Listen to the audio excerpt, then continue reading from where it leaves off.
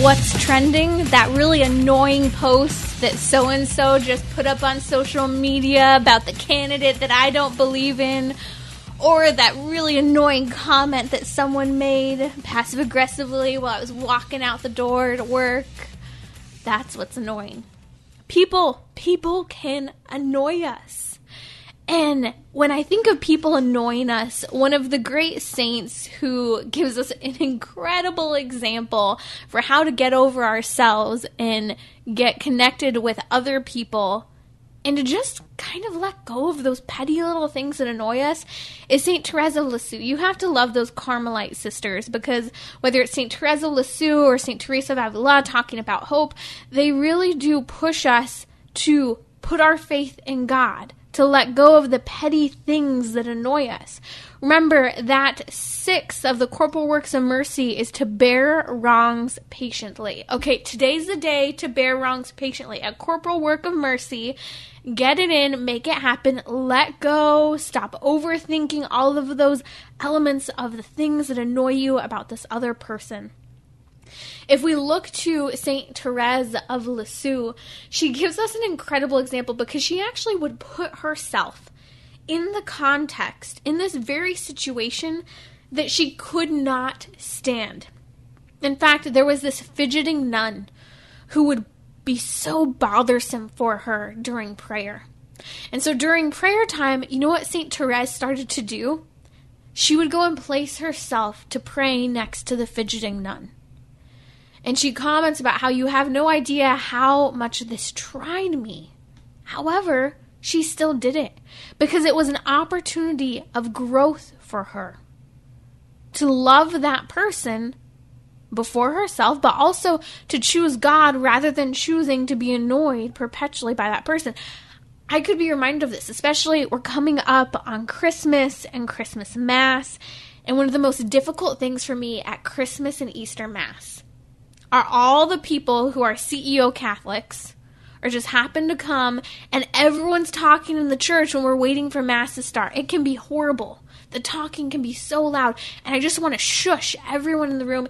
And yes, sometimes I do. I mean, just at a certain point, I have been that person on occasion. I fully admit it. But at a certain point, not only is the chatter just killing me, but the types of things that are being discussed in the church, I'm going, oh, my Lanta, we cannot do this. And so I need to work on this. I need to look at the saint, St. Therese of Lisieux, and what she says. She puts herself next to the fidgeting nun that distracts her during prayer so that she can choose an even deeper way to love Christ and to love that person next to her.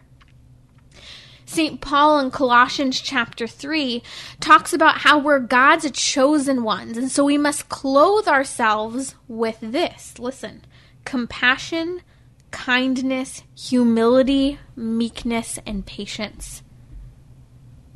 How do you find compassion for someone who you radically disagree with?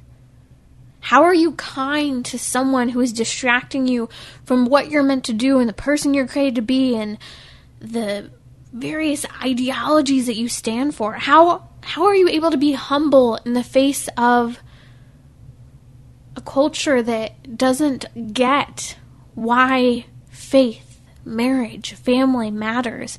How do you humbly share that with others? How are you meek and patient? Well, this is how we are, because in Colossians chapter 3, St. Paul says, as God's chosen ones who are holy and beloved, clothe yourselves with those things I just mentioned: compassion, kindness, humility, meekness, and patience. We are only able to be patient with someone, to be kind and compassionate, because God chose us. And He deemed us holy. What does holiness mean? Holiness, to be holy, means to be set apart. We're God's portion. We're sacrificed to God, and we are beloved by God. And that is what drives us forward in handling these annoying people that just don't sit well with us, who are fidgety, as St. Therese of Lisieux discusses in a memory of trying to deal with annoying people who just distract and frustrate and annoy. Are you willing to be patient with those people who will possibly be rioting in the streets after this? Are you willing to be compassionate? There was that story earlier this year of a church where they actually discovered who one of the people was that had vandalized the church, and he came back later and he actually apologized to the church. He apologized, and I think he might have even left a donation, and he wrote this letter about how he was drunk, he just did something stupid, and he asked for forgiveness.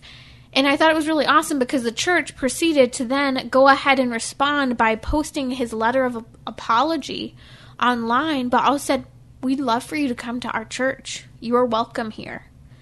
This is a type of compassion, humility, kindness, and patience that we are called to have even with those people who radically disagree with us and are setting examples in the culture that we might not agree with, that doesn't jive with our faith. But our compassion, our response can truly bring that hope into their lives that they so desperately need.